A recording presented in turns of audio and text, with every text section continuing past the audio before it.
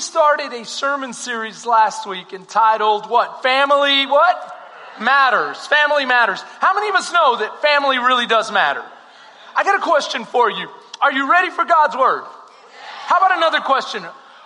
Does family matter to you? If family matters to you, would you just raise your hand? Say, yeah, it matters to me. Yeah, I'm all about it. I am. And I'm not shy to say it. You know, how many of you love your family? Okay. So I'm just warming you up to participate here. So you're like, are you ready for God's word? Yes. Family matters? Yes. Do you love your family? Yes. Okay. How many of you want God's blessing? Okay, good. You want God's blessing? Absolutely. How many of you know that you don't have to convince God to bless your family? This is very, very important. I know it seems like why does that matter? Why does it matter for me to know this? Because so many times we have this underlining thought that somehow we've got to coerce God into getting with the program. Like, Lord, I just gotta motivate you, Lord. I gotta hype you up. I gotta have you notice me. I have to get you to somehow think about my family and get you to want to bless my family. You know, and that changes the way we do things and the way we live. I want you to know that God loves your family more than you love your family. I want you to know that it was God's idea for you to have a family in the first place. You don't have to remind God of your family. He has to remind you of your family. You don't have to remind God to bless your family. He reminds you that He wants to bless your family so profoundly, so magnificently, that you would bring Him glory and that others would come around and say, what's your secret? How is your family so blessed? Amen. And so I want to share with you a very simple message today. And the title of today's message is somewhat different than last week. Last week we said, make sure you fight. Make sure you fight for what? Make sure you fight for your family. Today I want you to be blessed. And the title is simply, May the Lord bless you. May the Lord bless you. So before we go any further, I just want you to exhale. Take a big deep breath in, big deep breath out. Say, Lord, I want your blessing. I want your blessing. And we're going to go to two passages, and we're going to center the message around 3 points. The first passage is found in Numbers. The second passage is found in Psalms 128. The 3 points are very simple. It's the outline of the psalm. Now, the psalm is only a few verses long, and it basically says this: if you fear God, God will bless you, and He'll bless you from on high. If you fear God, God will bless you, and He'll bless you profoundly, profusely, generously from on high. Amen. How many of you know it's God's idea to bless our family? We don't have to convince Him. So go with me to Numbers. In the book of Numbers, chapter 6, verse 24, you have a very familiar blessing that many people have said. Over the years, I've heard this often, especially growing up as a PK.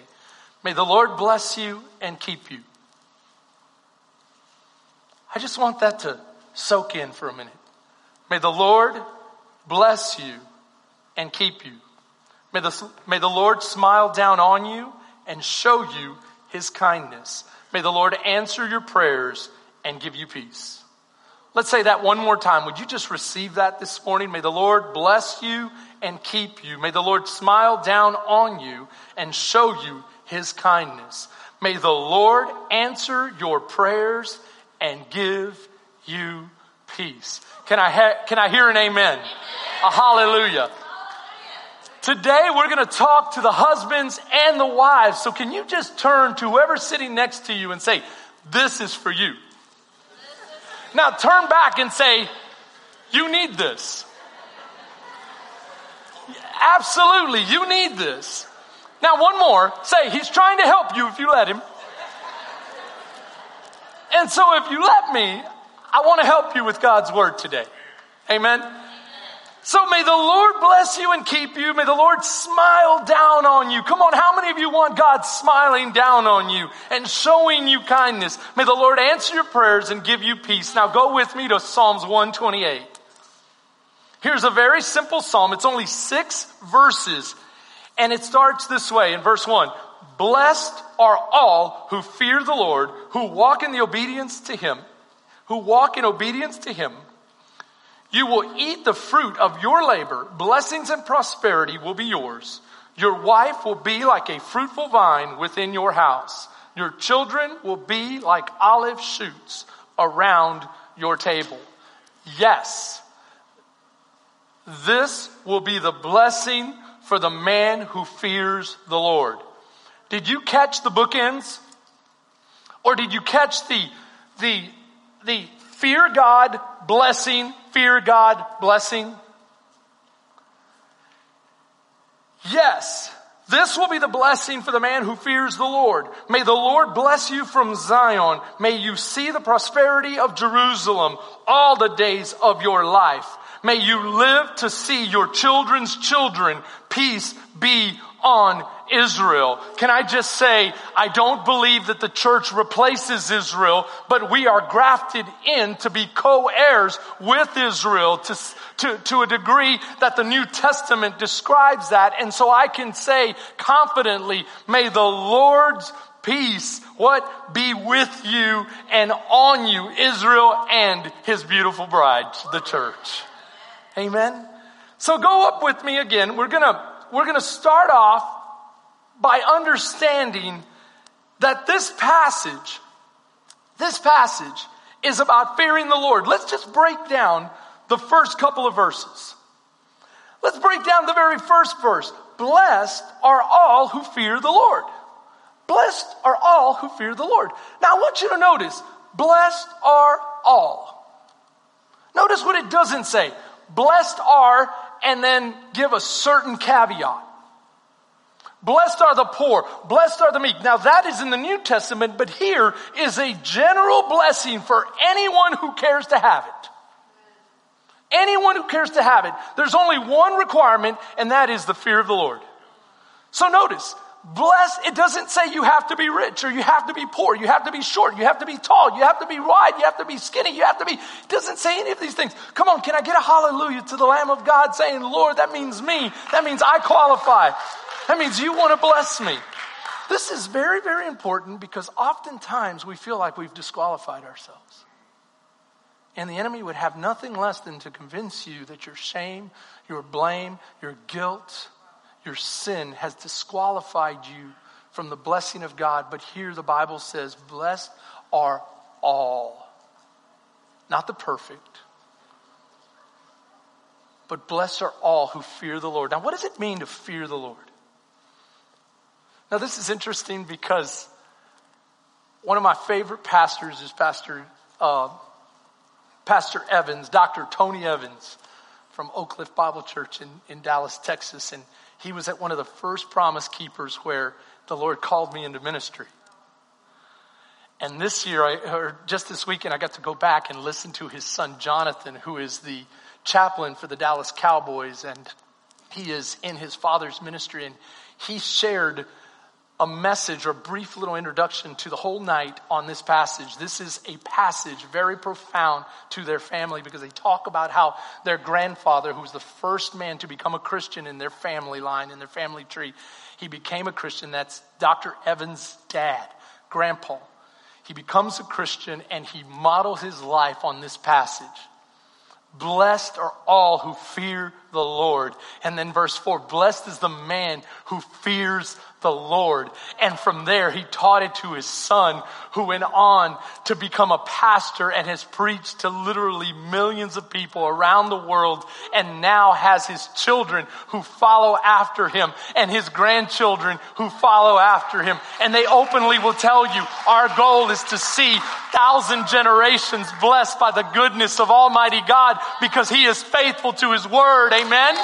He is faithful to his word. Amen. And you might be here saying, I'm the first one. Then be the first one and start it. Let it start with you 1,000 generations. Amen.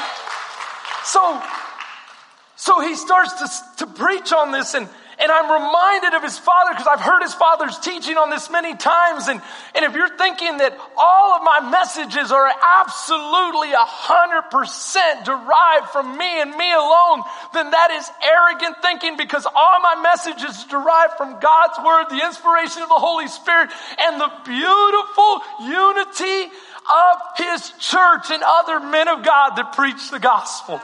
And I get inspiration from them. Amen. I get to learn from them. And I can remember him talking about fear. What does it mean to fear the Lord? Fear the Lord is taking God seriously.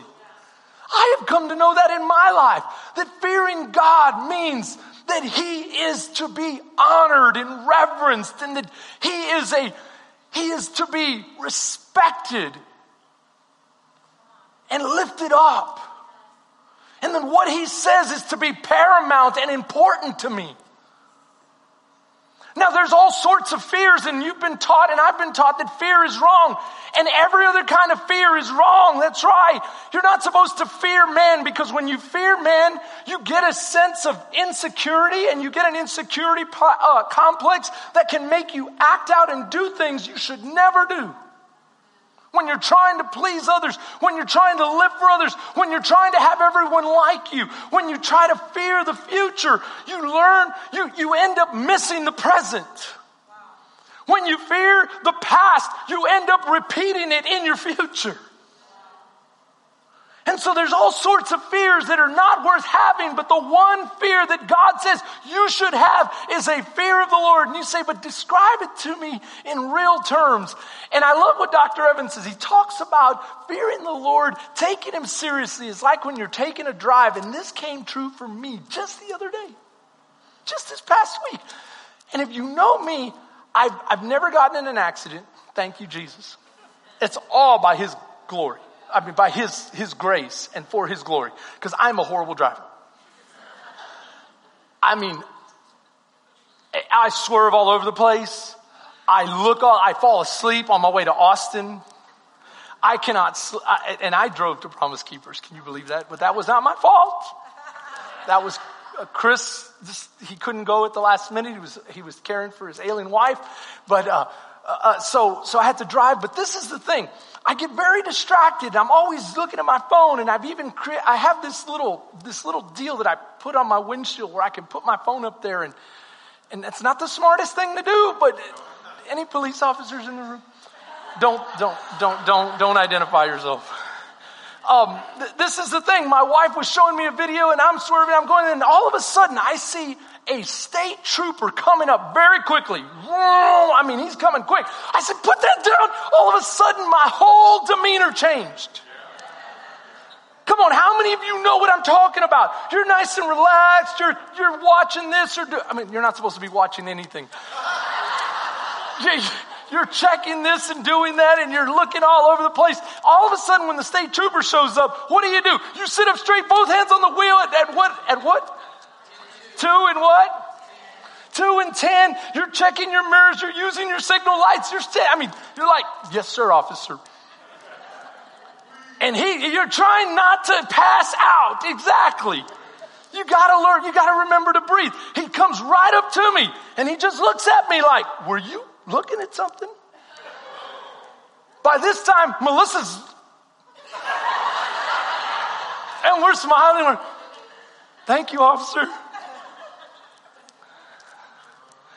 All of a sudden, your whole attitude changes. You know, some of us do that with God. When we need God and we need him in our presence and in our lives, we invite him in, and all of a sudden we do as best as we can. And then what? Then as soon as we don't need him anymore and we leave his presence, or we ask him to leave our presence because we're going to get back to our own life, that's like that trooper putting the signal light on. He got behind me, and I thought, oh, here he goes. He's going to light me up. Oh, Lord, please, Jesus, I know I need you right now. And then he puts a signal light on, and he takes the exit. And as soon as he was far enough not to notice me, I'm like, oh, yeah, come on, show me what you were showing me. Some of us treat God that way. To fear the Lord is to respect the Lord so that you don't incur his discipline, you incur his blessing. I can remember my dad telling me how important Sunday morning was, and we were at a camp, and during this camp, he had told me, you can hang out and you can have a good time all the days of the camp, but when it comes to Sunday morning, that is to be God's. That is to be holy of God. You're going to go to church on Sunday morning. And how many of you know you get to a point where you stop taking Dad so seriously? And I got to the point where I thought, Dad can't spank me no more. I'm 12 years old. So I convinced my brothers and my cousins to stash a little bag in the bathroom, the farthest bathroom from the tabernacle, on the way to the river, the Frio River at that. The Frio River would draw you. Have you anyone been to the Frio River?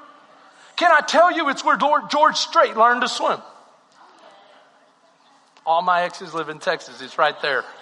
He puts it in the song, guys. Anyway,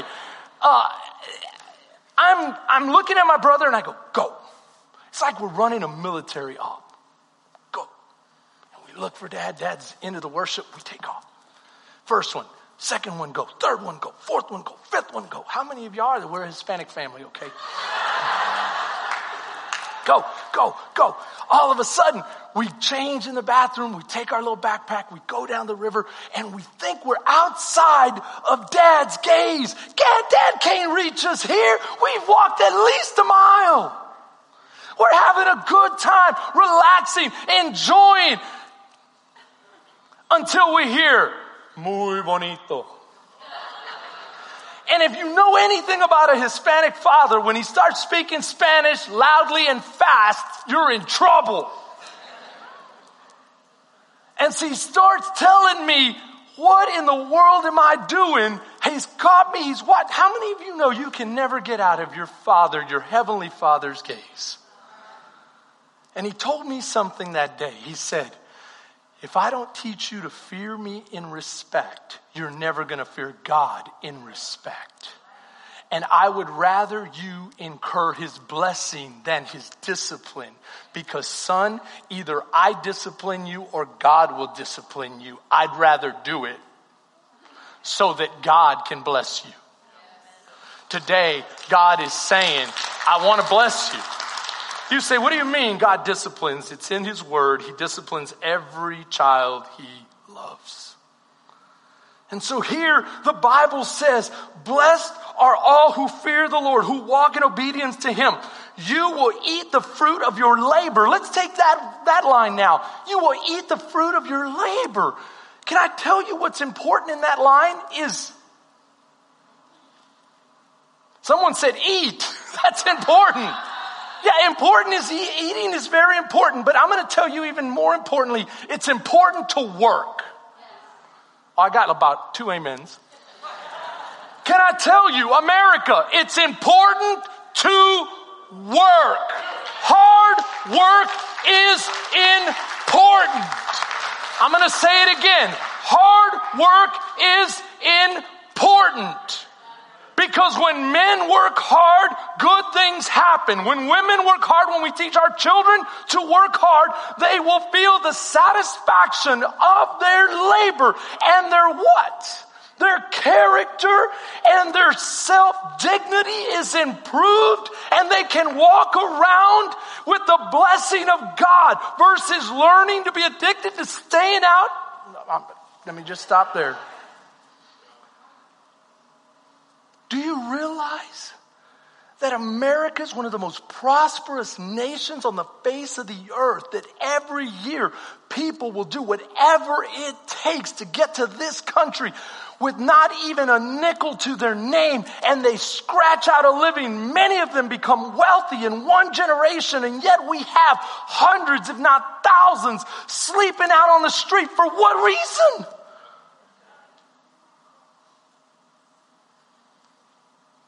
You say, oh, Pastor, it's not that easy. No, it's not that easy. But at the end of the day, it boils down to this word. It boils down to this word. Now, I'm sharing this with you because when he says, you will eat the fruit of your labor when you work hard, God will bless you. Now, this is an agricultural society. And so they use the agricultural metaphors and figurative language.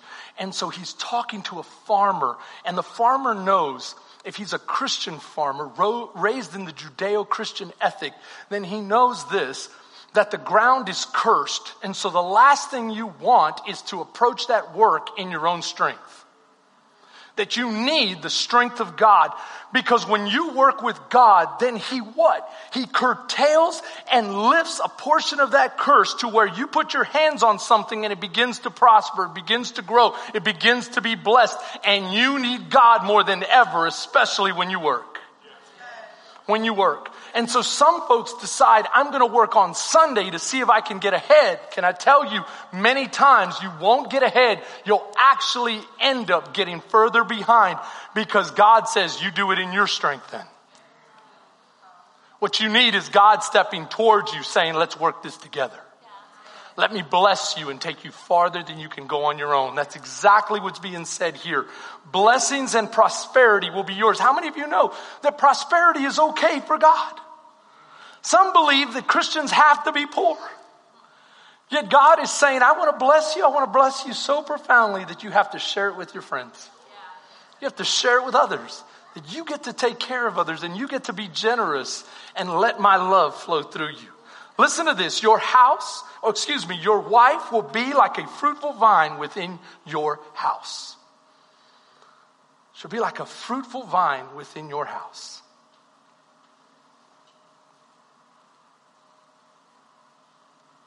What does that mean?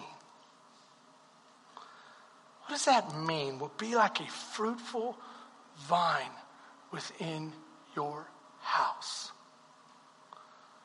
Let's back up a minute. Before we get to our wives being blessed, and men, before we get to our sons and daughters being blessed, and our children being like olive trees, he says this in verse, I believe it's verse, I'm going to go back to verse 2. You will eat the labor, the fruit of your labor, blessings and prosperity will be yours. Does this mean we have to be perfect? As a matter of fact, some of us might be thinking now, Pastor, I fear the Lord, but my fear is this, that I've messed up beyond repair. That because of me, my family is not blessed. Can I tell you, that's a lie from the enemy. And the enemy would love to put shame and blame on you and curse you and riddle you with guilt so that you would feel that somehow it's over, it's done, there's no more good for you. I can show you throughout God's word, first of all, that God never expected you to be perfect. Turn in your Bibles with me to the book of 1 John. You'll see it up here in 1 John chapter 1 verse 8. The Bible says this. If we say that we have no sin, we deceive ourselves. We deceive ourselves and the truth is not within us. So God's not expecting us to be perfect. Come on. How many of you know that you can be a blessed man and yet still be a flawed man? I'm a perfect example of it. I feel like my family is blessed. I feel like God blesses my going and my coming. That God has blessed me far beyond what I deserve. Can I get an amen from somebody else that can say the same? That can say, God has been so generous with me. And I'm not saying this to impress you. I'm saying it to impress upon you that if He can do it for me, He can do it for you. He can do it for you. Now listen to me. I know my weaknesses, but I didn't always know them. And at one point I used to struggle. And you know what? I'm not going to say I used to. Sometimes I still do. I struggle with getting angry and upset. And I think that comes from it's somebody here. Sisters, y'all really going to do that? She went, ooh. That was so good. That was so good. Some of you are looking at each other like, yep, he's talking to you. That's for you. Tell him. Just go ahead and tell him. That's for you. But I got you in a second. So So this is what happened. I grew up in a neighborhood where it was all about respect, and it was all about you couldn't let anyone get over on you or do anything to you, because if they did, then they would keep pushing the envelope, and so you had to fight every day. It wasn't uncommon for me to fight literally 2 times a week. Come home bloodied, come home. And it gets to the point where you kind of expect it and enjoy it. I used to tell my wife I would go nowhere without Red Wings. Now today, I Red Wings, steel toe. Don't come up on me. No, but that's the way I used to think. That's the way my brothers and I used to think. And so it's interesting because you bring that attitude into a home and you tear down the blessing that God has for you.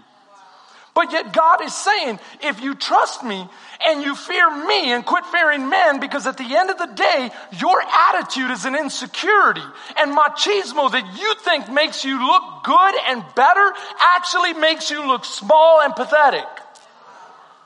Because real men know how to love like Jesus loved. And real men don't wear their emotions on their sleeves. Real men love from real deep in the heart. And they protect their family more than just fighting for them in a physical way. They fight for them in a spiritual sense. Amen? And so he had to teach me that. But every once in a while, I would forget.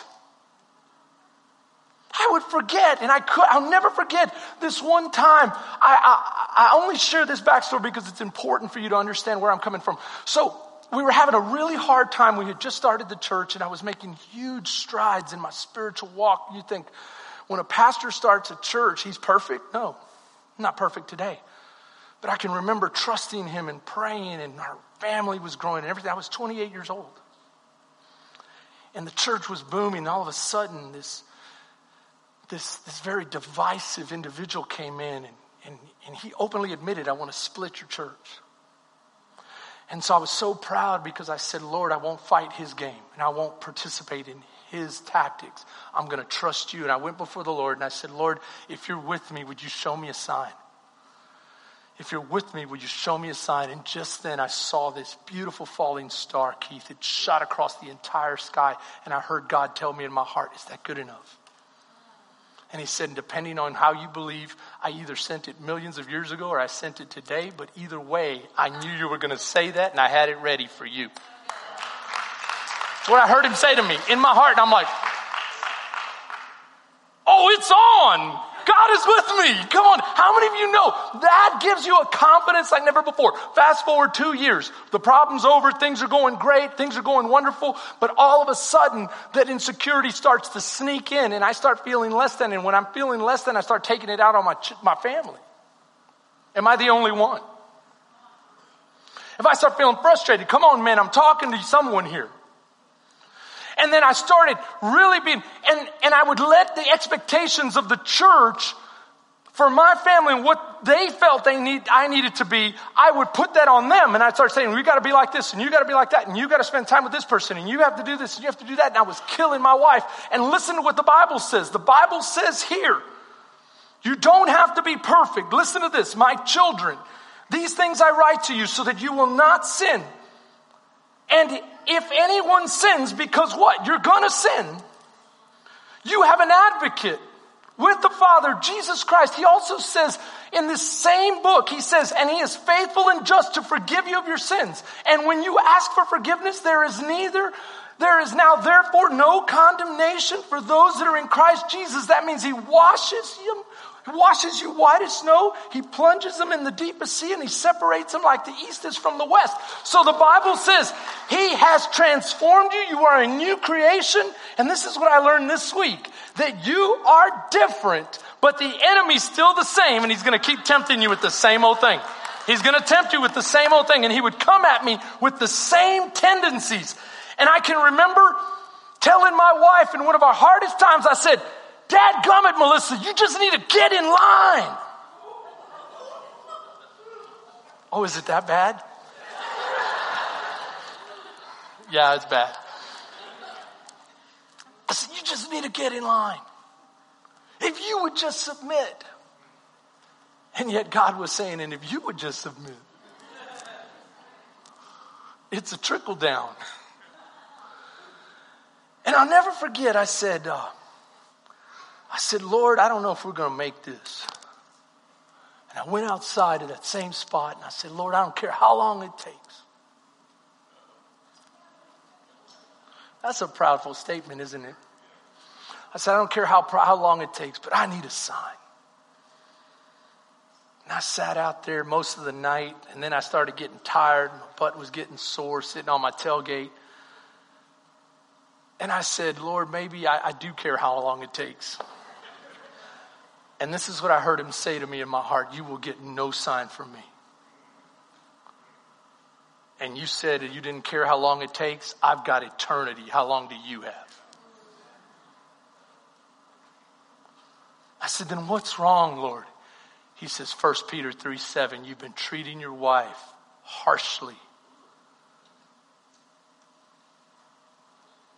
Go back home, treat her right, and you'll see everything begin to fall in line, because she is my gift to you.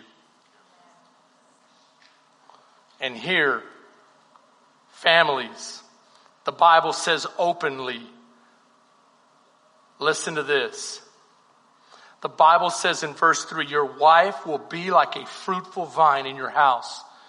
Do you know the vine is a sign of prosperity? It's a sign of fruitfulness. It's a sign of blessing. It's a sign of joy.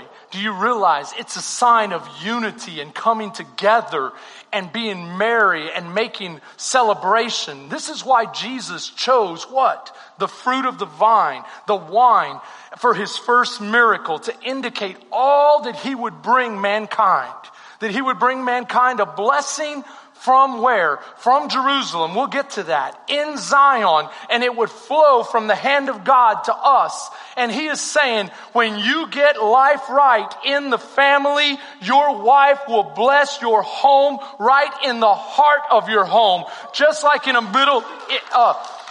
Mediterranean household that has the inner part as a courtyard, and the trellis is filled with this vine growing throughout that courtyard, providing shade and a beauty to that home. That's what a good mother does. Wives, can I tell you, you're called to be a blessing in your home. Not to be, oh, come on now. Now turn to them and say, this is for you. Say, this is for you. You're not called to be grouchy and crabby and upset all the time. But then again, men, why are they being that way?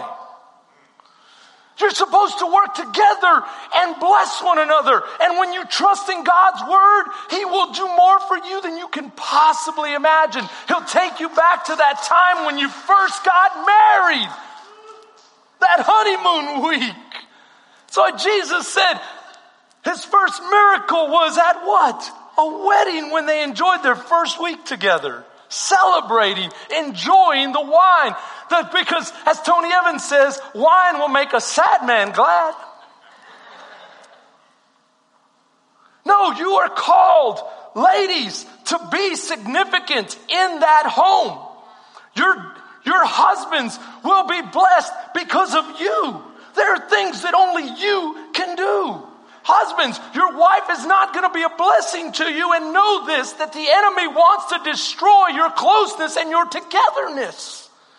He's coming at men every day where men don't even know how to be men anymore. He's demasculating the man. They don't know how to be masculine and strong. Can I tell you, the world is offended by your masculinity. They're offended by a man who would dare to trust God with his family, who would dare to pray a blessing for his family, who would dare to stand and protect his children and say, I have good things in store for you, daughter of mine. I have good things in store for you, son of mine. I'm going to take you under my arm. I'm going to teach you the ways of a real man.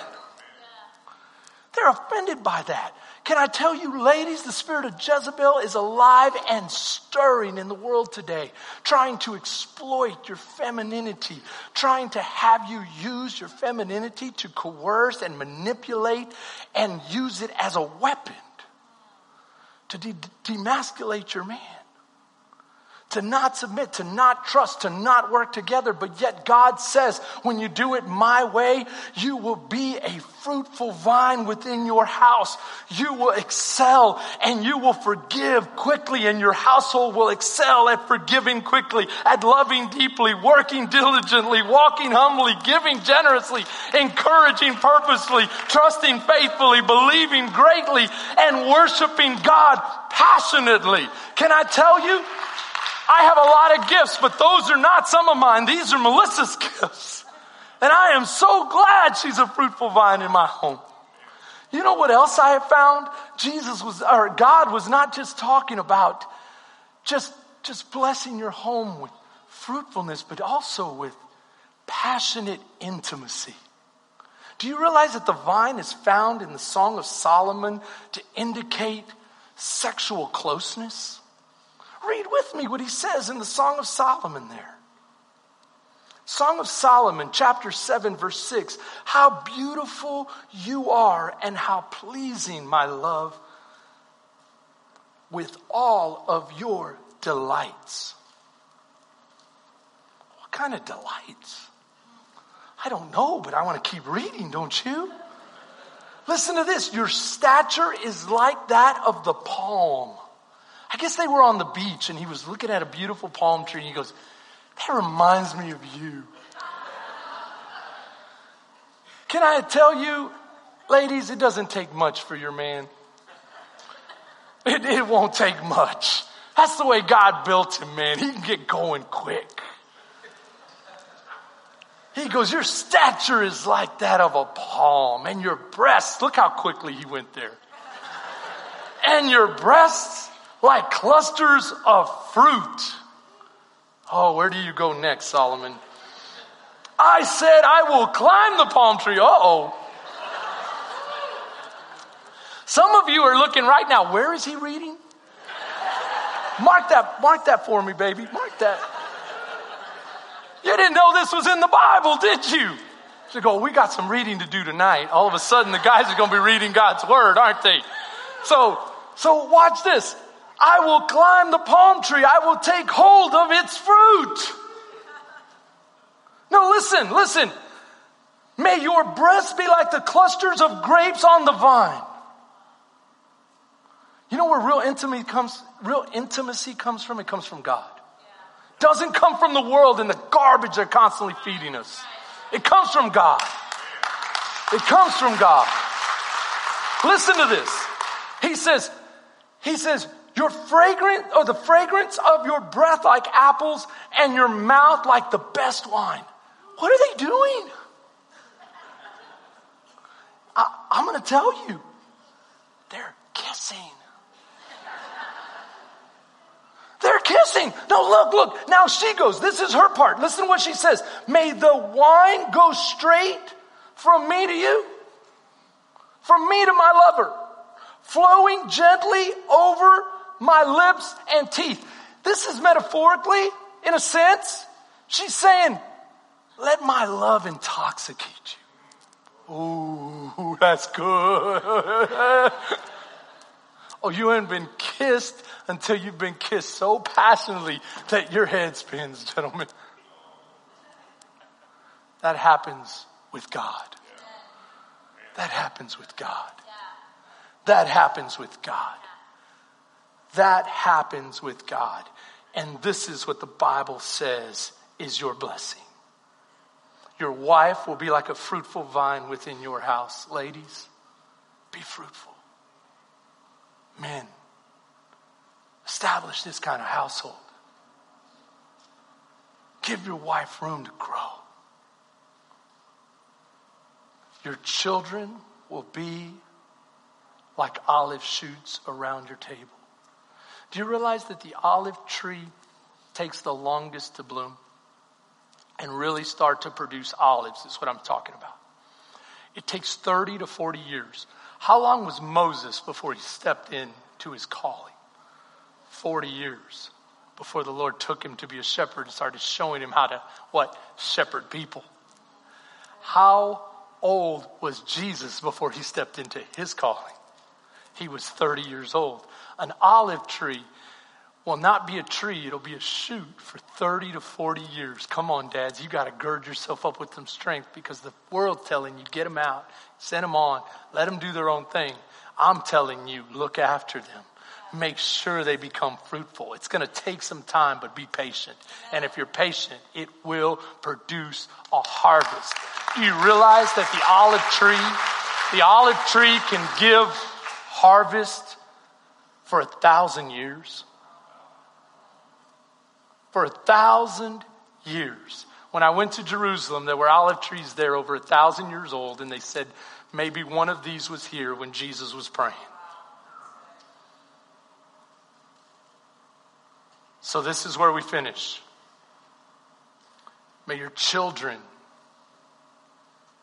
and your children's children be blessed. Yes, this is the blessing for the man who fears the Lord.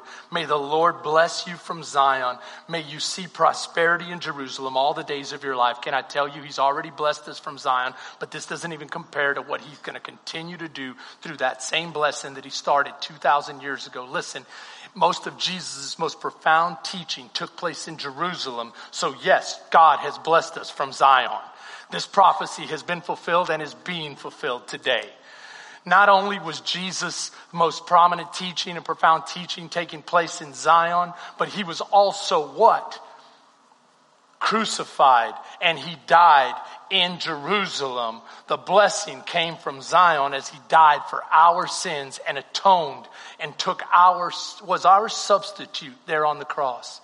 Not only that, but he resurrected in Jerusalem. God blessed us from Zion. Not only did he resurrect, but he promised the Holy Spirit. And the Holy Spirit did in fact come where? To Jerusalem, in Zion. And it was there that he ascended into glory and that the church started in Jerusalem, in Zion. Can I tell you, God wants to bless you from the heavenly Jerusalem on high, and he wants to bless you and your families to 1,000 generations, to your children's children's children. But is there a man here? Is there a woman here? Is there someone here that will say, Lord, I'll proclaim that over my family. I'll proclaim that over my church. I'll proclaim that over my city. I'll proclaim that over the generations to come. That God would bless our family. So this is where we finish. Listen to this proclamation. Lord bless you and keep you. Come on, just sing it out loud.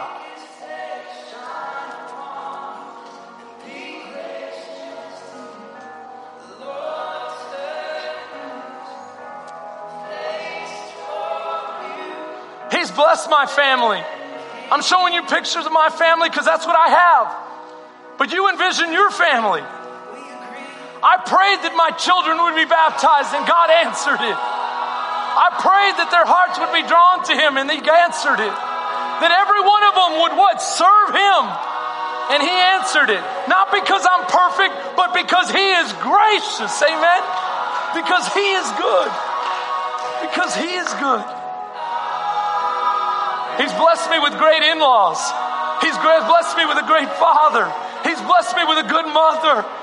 He's blessed me with brothers and sisters, and this is his blessing on my life. I don't say that to impress you. I say that to brag on God's goodness. Amen, Lord. Amen. You are righteous and you are good, and your word and your faithfulness endures to 1,000 generations. Amen. To 1,000 generations. I'm going to ask you to put the words up here and you're going to sing it with us. Come on.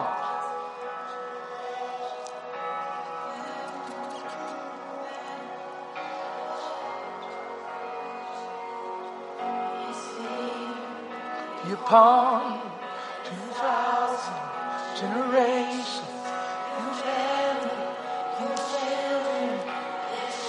come on, fathers. Come on, mothers. Just begin to pray over your children right there where they... Come on to proclaim this.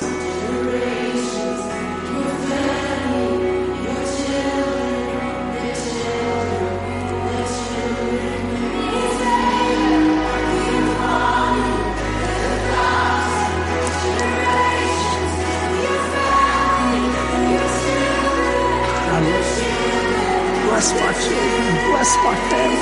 Keep them good. Keep them good to us. Let them we have an example of their family.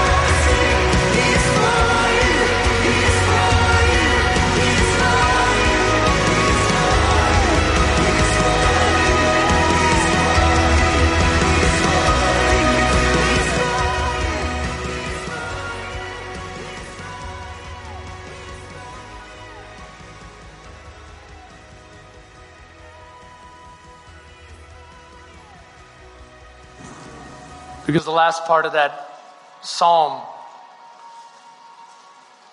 is a prophecy that you would come and that you would bless us from Jerusalem and from Zion. Lord, thank you for your Son. Lord, as we partake, we say thank you. And I just want to ask you, Lord, I can feel it, Lord. I can feel it in my spirit. There's some moms and dads right now that are holding back. And they don't feel quite comfortable just proclaiming a blessing over their life. I'm here to tell you that blessing is the most important thing you can do. So just break free and just begin to proclaim it over your children, over your family, over your loved ones. In Jesus' name, we thank you.